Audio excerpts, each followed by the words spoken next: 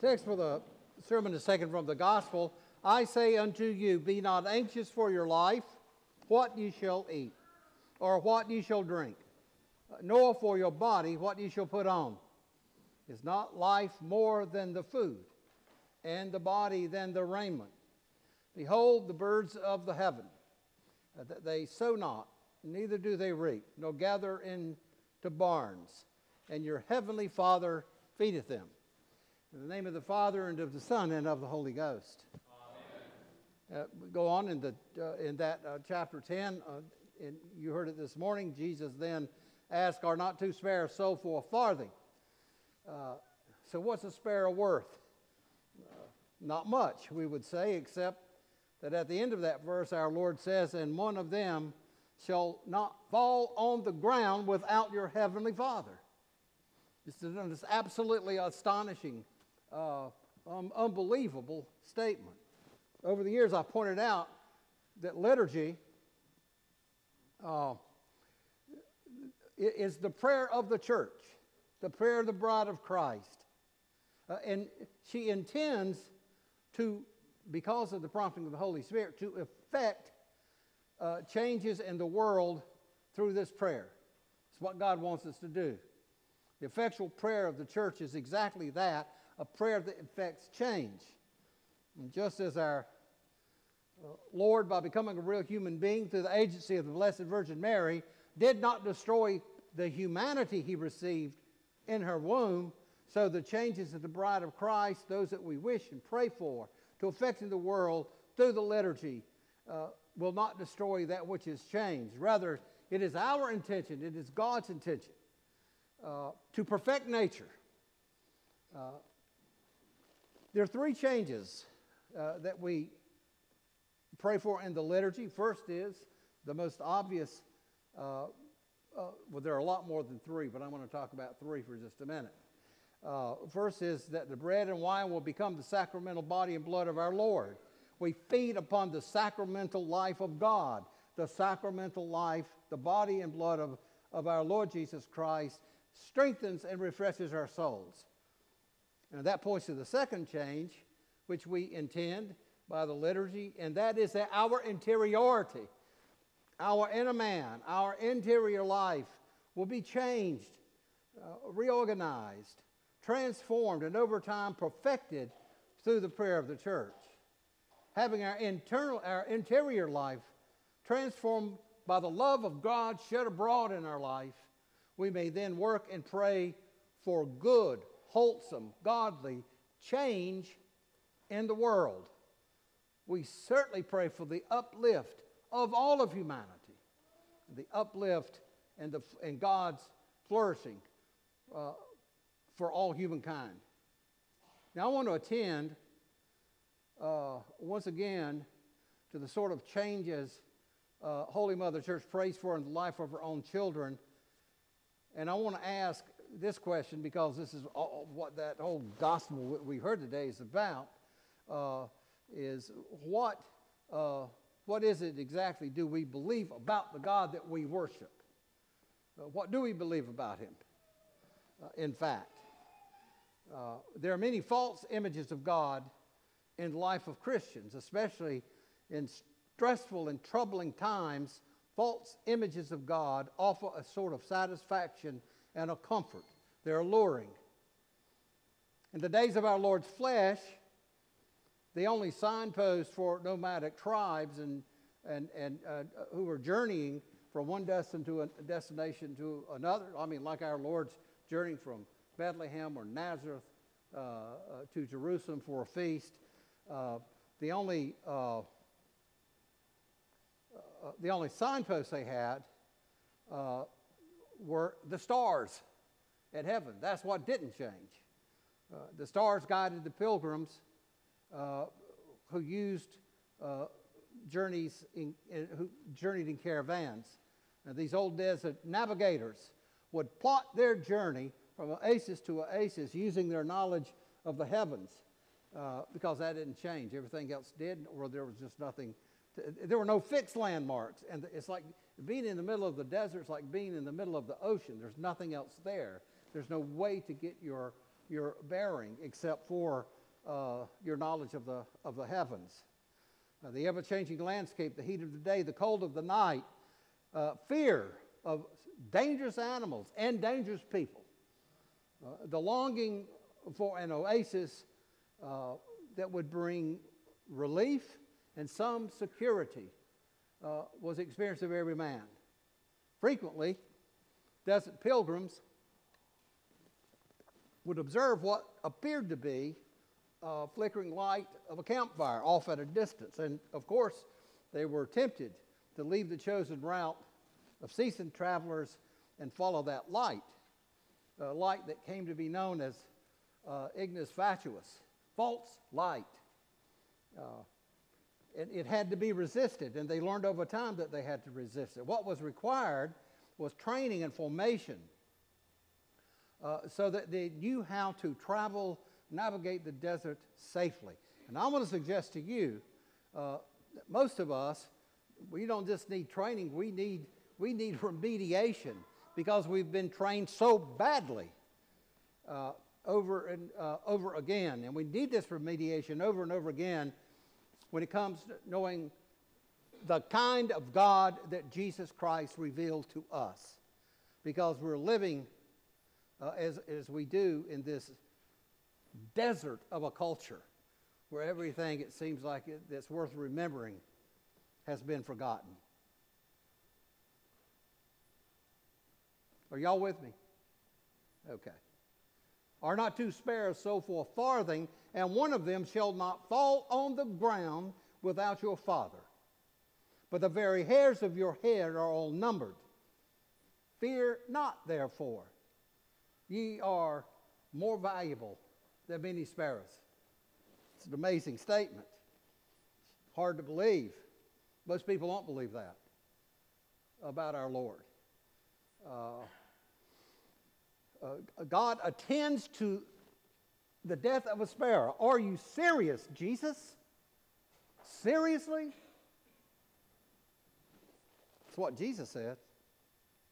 And know this, that when Jesus speaks of vesting the flowers in beauty, of feeding birds and attending to their dying, Jesus is not referring to God's omniscience, which is his knowledge of everything.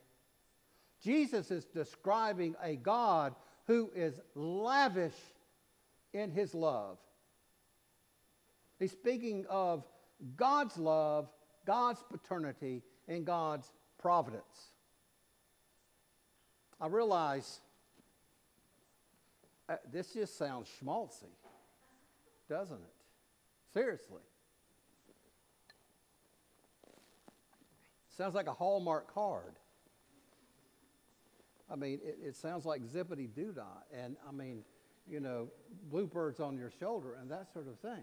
But this is exactly what Jesus Christ said his Father is like.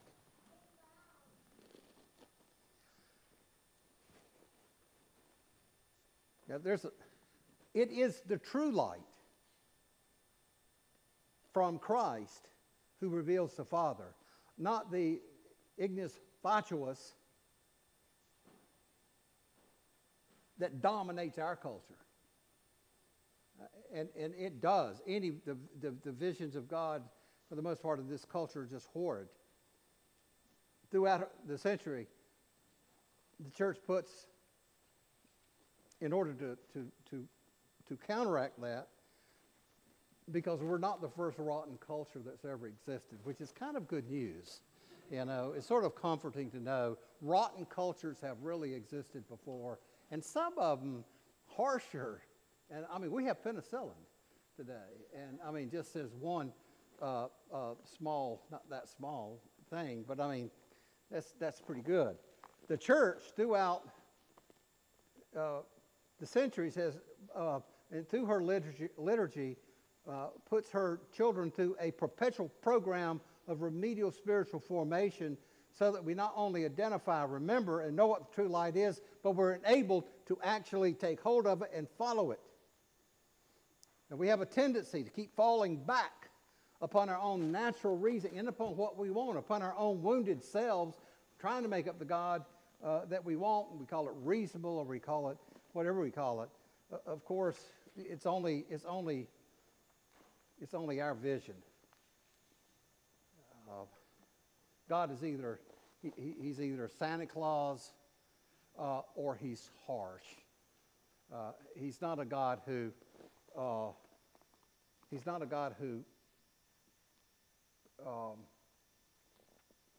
is slow to. He's not a God who doesn't take count of our failings, or he's like Santa Claus.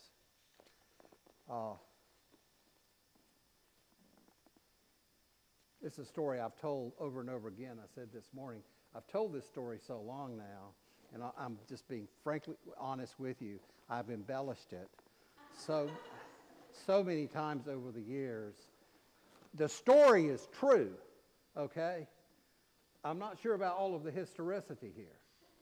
I'd have to really think about it. But what I'm saying, the story itself is absolutely true. I had a neighbor, that part's true, and verifiable historically. I had a neighbor who had a license plate that read KY2 Life. Key to Life. That was the license plate. And as I drove to the church one morning, I saw that. And I thought, that's really clever, Key to Life. And I'm thinking, what does that guy think the Key to Life is? And then one morning, he had the hood up. And he was working on it, trying to discover or figure out some mystery of the internal combustion engine. And that cleverness suddenly became a pretty good joke, actually. And then when I got home that afternoon after church, way before that red evening sun set behind Afton Mountain, he had slammed the hood shut in apparently great frustration. At least I believe that was the case. And that's when I said to myself, isn't that just like my Key to Life? Our versions of reality, of reality. Just when you need to get somewhere, it breaks down on you. And I you know that's true. This is a cautionary tale. We do it all the time. We fashion a God that we think makes sense. We fashion a God out of our own woundedness. But he's never the God that Jesus revealed. The God that we create, as I've said before, I'm amazed at just how little control God actually has over his own emotions when I listen to people talk. I mean, he's just like on the edge of just blasting everything.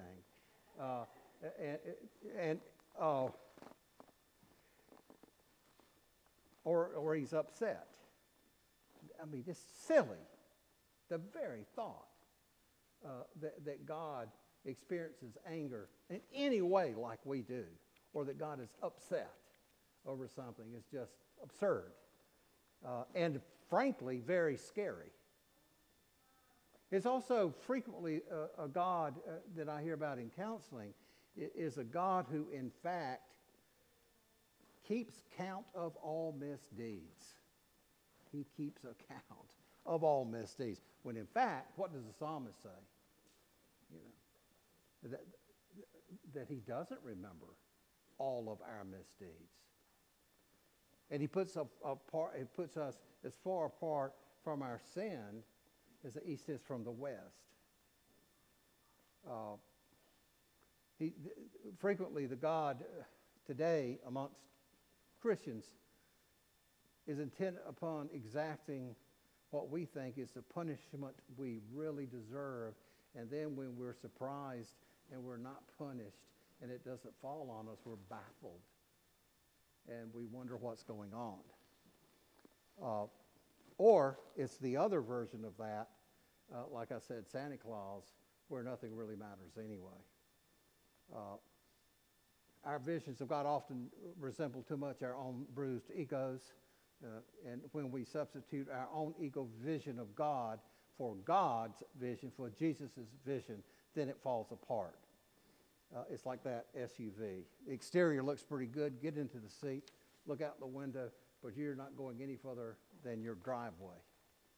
John 17. I've mentioned that before. John 17. Our Lord places his own life of flesh before his heavenly Father. And in that chapter, and right at the minute that his own disciple is deceiving him, and only hours from his agonizing death at the cross, he puts his life and his work before his Father.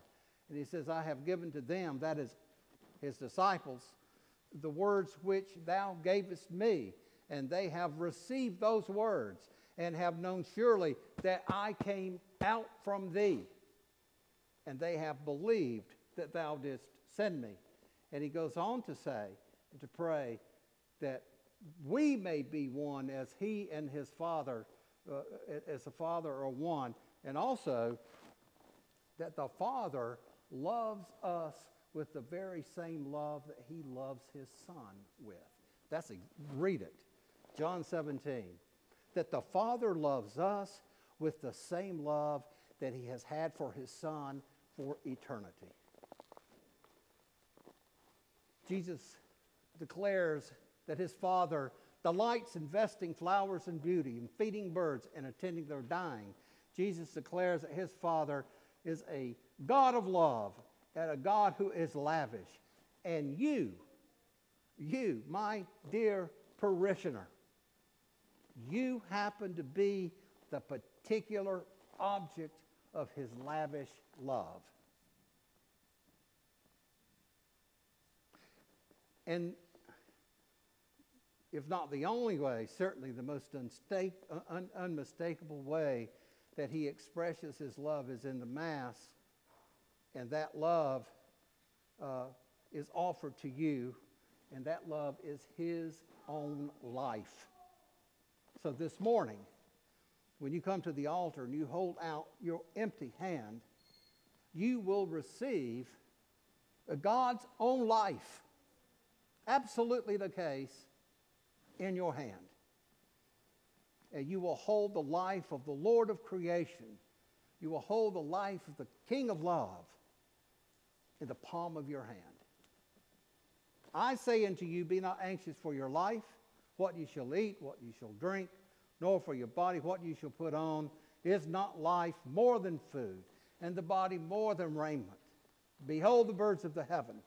They sow not, neither do they reap, nor gather into barns, and your heavenly Father feedeth them. In the name of the Father, and of the Son, and of the Holy Ghost.